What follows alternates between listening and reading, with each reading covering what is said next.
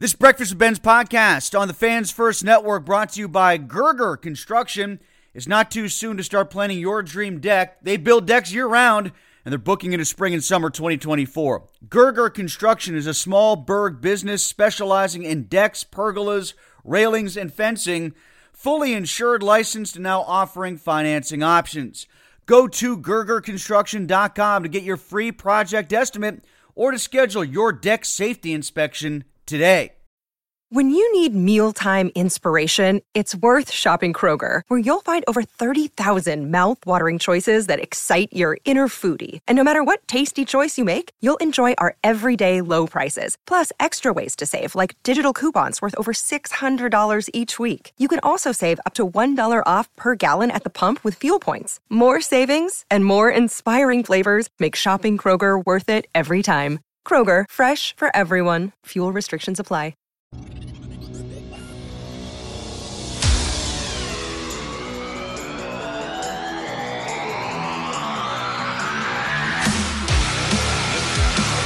It's a Madden Monday on the Fans First Network here at Trib Live. Tim Benz with you and with Mark Madden from 105.9 The X. You can listen to Mark Monday through Friday on the X 3 until 6. You can catch him in the Trib 4 times a week.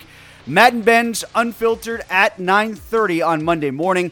Mark and I are actually taping up a little bit earlier than normal on Sunday. Mark's got to get out to the Eagles show tonight, so we'll have a recap of that on Madden Benz Unfiltered, but lots to talk about, even though it is a Steelers bye week. We'll get to football in a minute. Mark, let's start with hockey and the Penguins.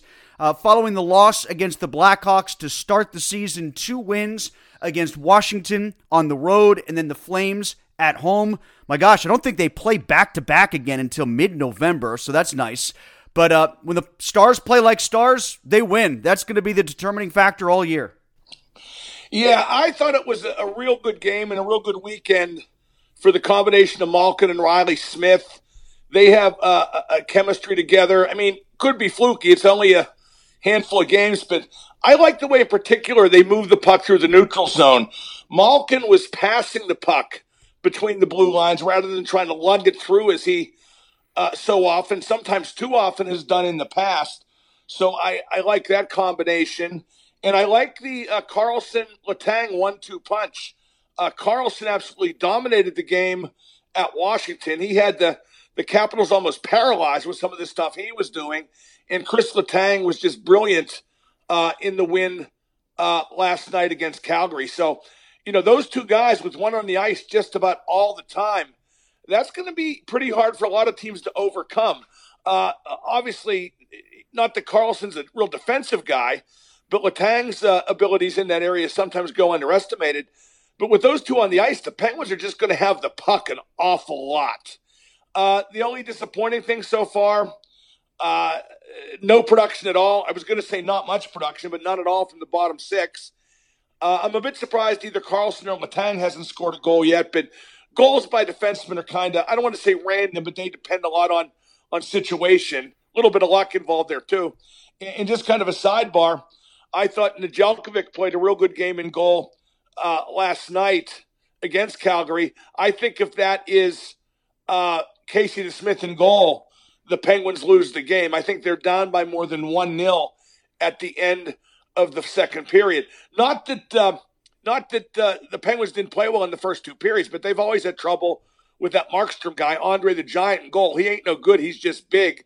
But then they came on and got, the 2 goals in 41 seconds to start the third, and they were well on their way. Yeah, the third period started off fast. The Penguins completely flipped momentum. It almost felt like the Blackhawks game to a degree until that second intermission because the Penguins were getting chances. Markstrom with his size, keeping it out of the net. And then the Penguins' star players, whether they were the ones scoring the goals or not, they really turned it on. I want to go back to your point, Mark, about situations dictating when defensemen score goals, especially with the Penguins and what their power play could and should be. That's where some of the defensive points could come for Letang and for Carlson. I know you had concerns about the power play coming into the season. What do you think of what you've seen over the first 3 games? Well, the first game was terrible, but only had 2 opportunities.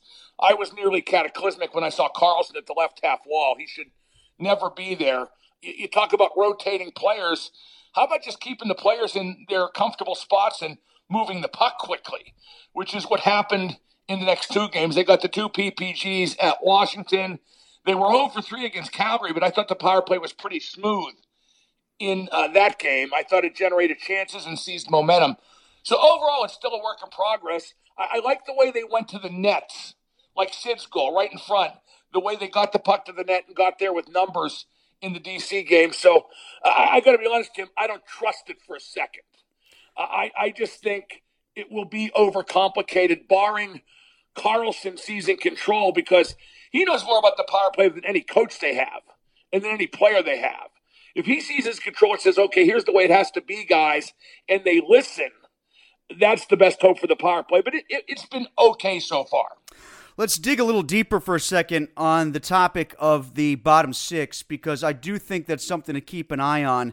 Not only are they getting good play from the really top-line players like Crosby and Malkin, but Gensel got a couple goals. But, Brian Rust's been really good so far. Riley Smith scored a couple so far. So it's not just the top players, it's the top two lines. Where the bottom six is going to have to step up is on a night where the lines collectively aren't on top or don't have it or have a tough matchup or something to that effect.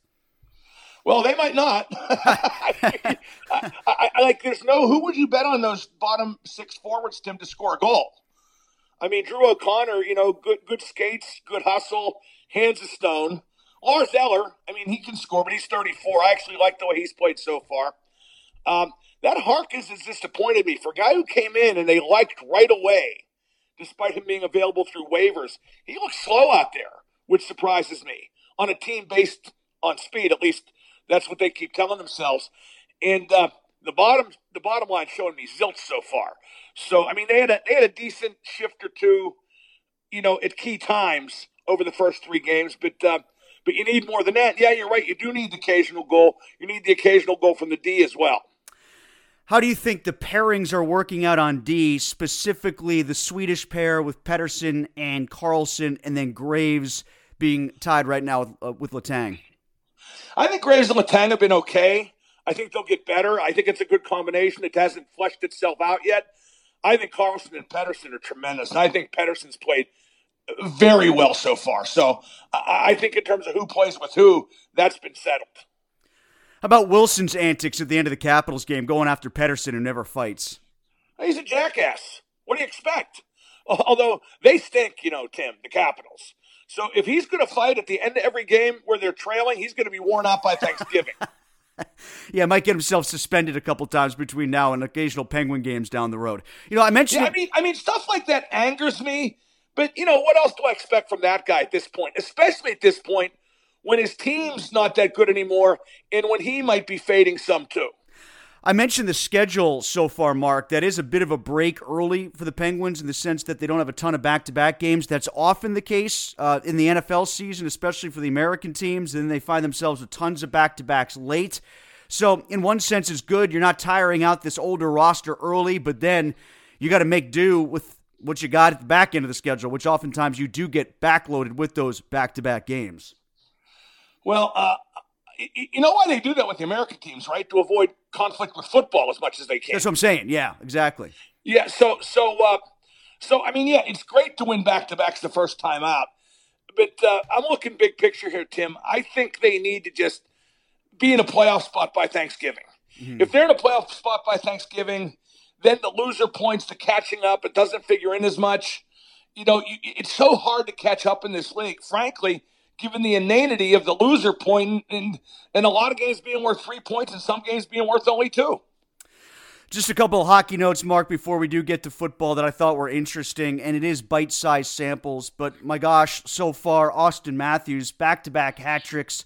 He seems to be on a mission. And then there's the Oilers who, in game one, it just sort of jumped out at you, didn't it? The fact that they gave up 8 goals when they need defense to round out who they are. Well, how about they got swept by Talk home and home? That too, yeah. The knuckleheads. Tell me, Tim, I didn't look closely. Tell me Casey DeSmith wasn't a goal for either game. You should just drum Edmonton out of the league at that point. I thought they threw him. Didn't they throw him in the back half of one of those games? I think they did. Oh yeah, I think the starter got shaken up. But at any rate, Austin Matthews is with Ovechkin, I think fading a little bit. Boy, he didn't look too good Friday night.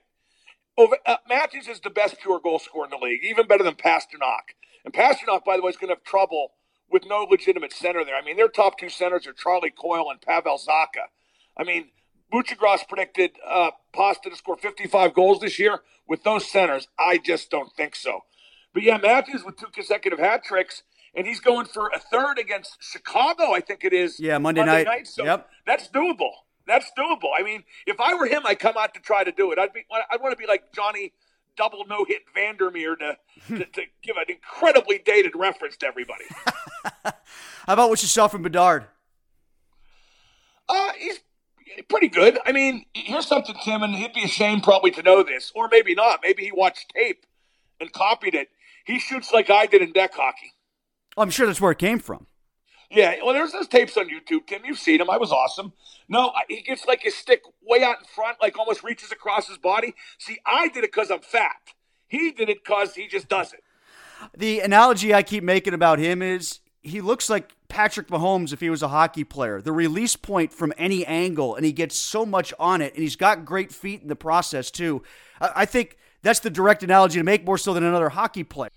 Well, I'd have to really look at it like slow-mo of a shot. I'm suspecting he picks the puck like up at the heel and it like rolls through the curve when he releases it. You know what I mean? So I would expect that makes the shot move a little bit too. And I don't know. I just find him fascinating. I'm going to really enjoy watching him.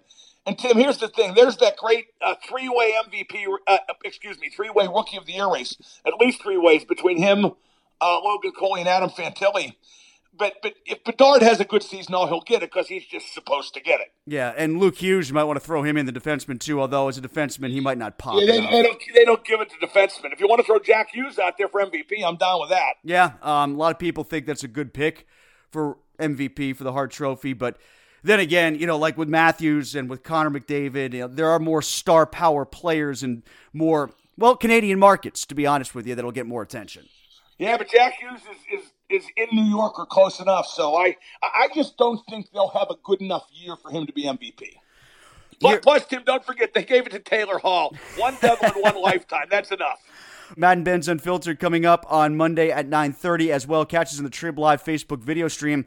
Mark, thoughts of the Steelers coming out of the bye? Well, I don't understand why everybody's making it into a big story that they're not going to fire Matt Canada. We knew they weren't going to fire Matt Canada.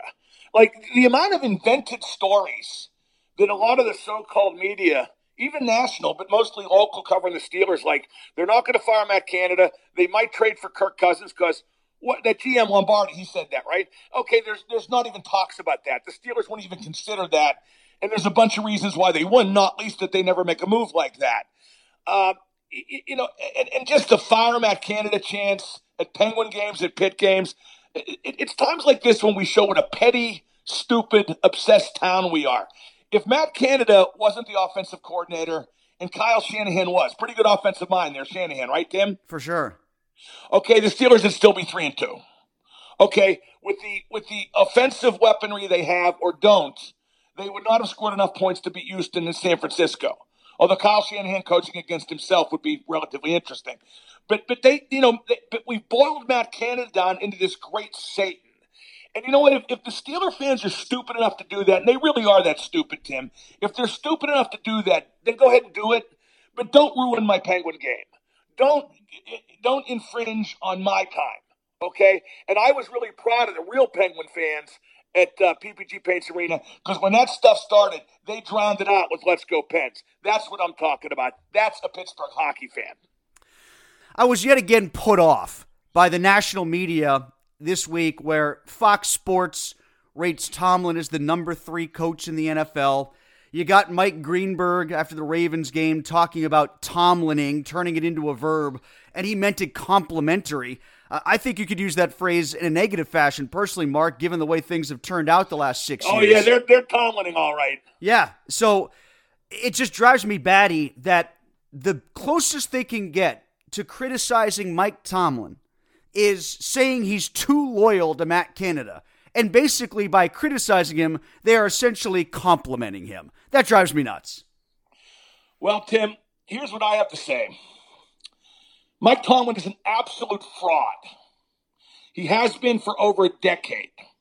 And when he leaves as coach of the Steelers, whenever that is, the whole world will agree with me. You know, we are currently taping while some of the NFL games are going on, most of them actually in the 4 o'clock hour, so we don't know the results of what the Rams are doing. They haven't even kicked off yet against the Cardinals. We're waiting for this Browns game to wrap up. We can certainly talk about this more on Madden Ben's Unfiltered. But these games that they've got coming up now against the Rams, against Jacksonville, at the start of the season, you looked at the schedule and said, well, they'll do their typical thing where they're, maybe going to be 3-2-ish going into the bye, and they've then got an easier stretch coming up in October and November, but I've got no faith that they're going to be better than 2-2 at best in this stretch. I think they could lose every game and win every game, but they won't win every game. Does that make sense? Yeah, and they won't lose every game because they'll be Tomlining, Mark. They might lose every game. Okay, but they won't win every game. But I think they'll probably will go 2-2 in that stretch. But where does that get them? Where does that get them, Tim? Like I've been saying on Twitter all the time. You guys out there with your fire Matt candidate chance and your delusions of grandeur and your overestimation of Pickett, your overestimation of Tomlin, you'll get to 9-8 soon enough. Just shut up and wait for it.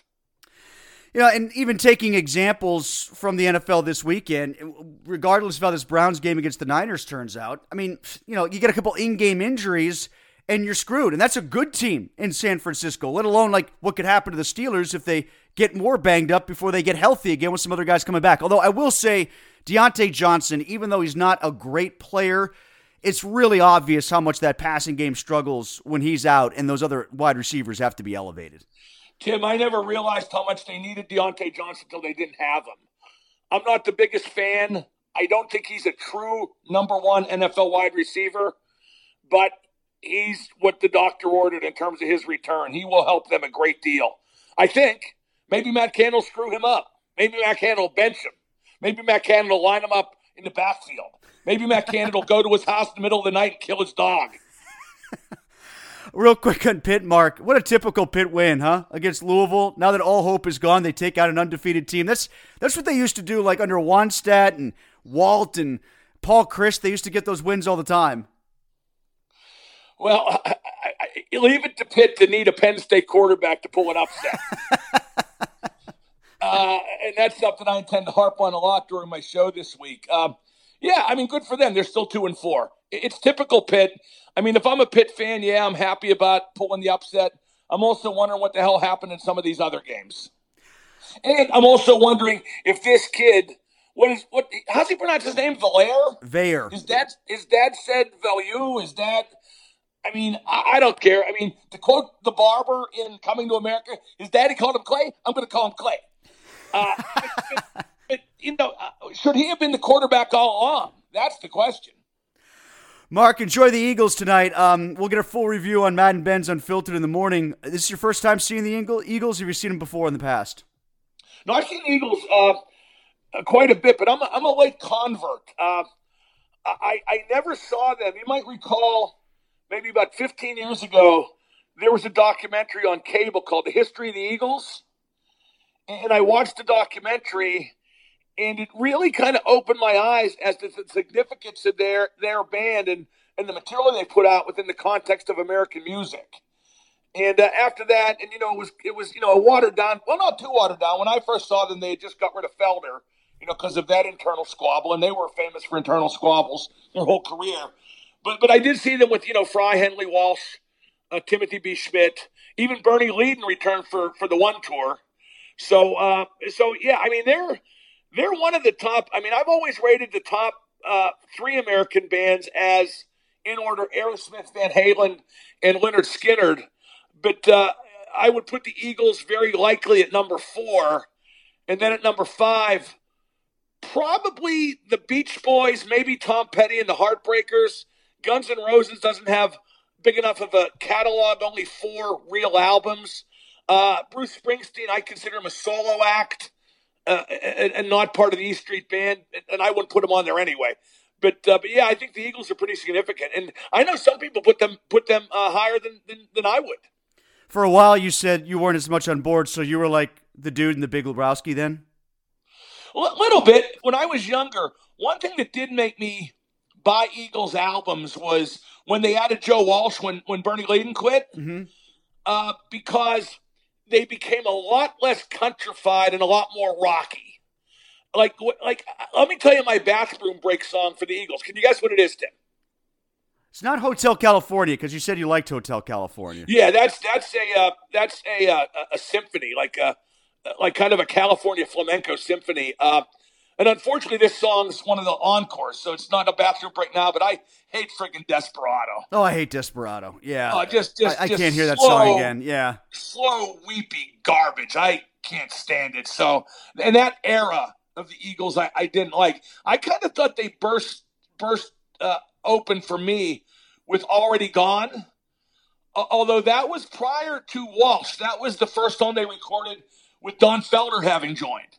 But like when Walsh joined, like I said, it really picked up then. And don't forget, you have the additional Joe Walsh songs, like some of the James Gang catalog even, in Eagles concerts now, which is really good.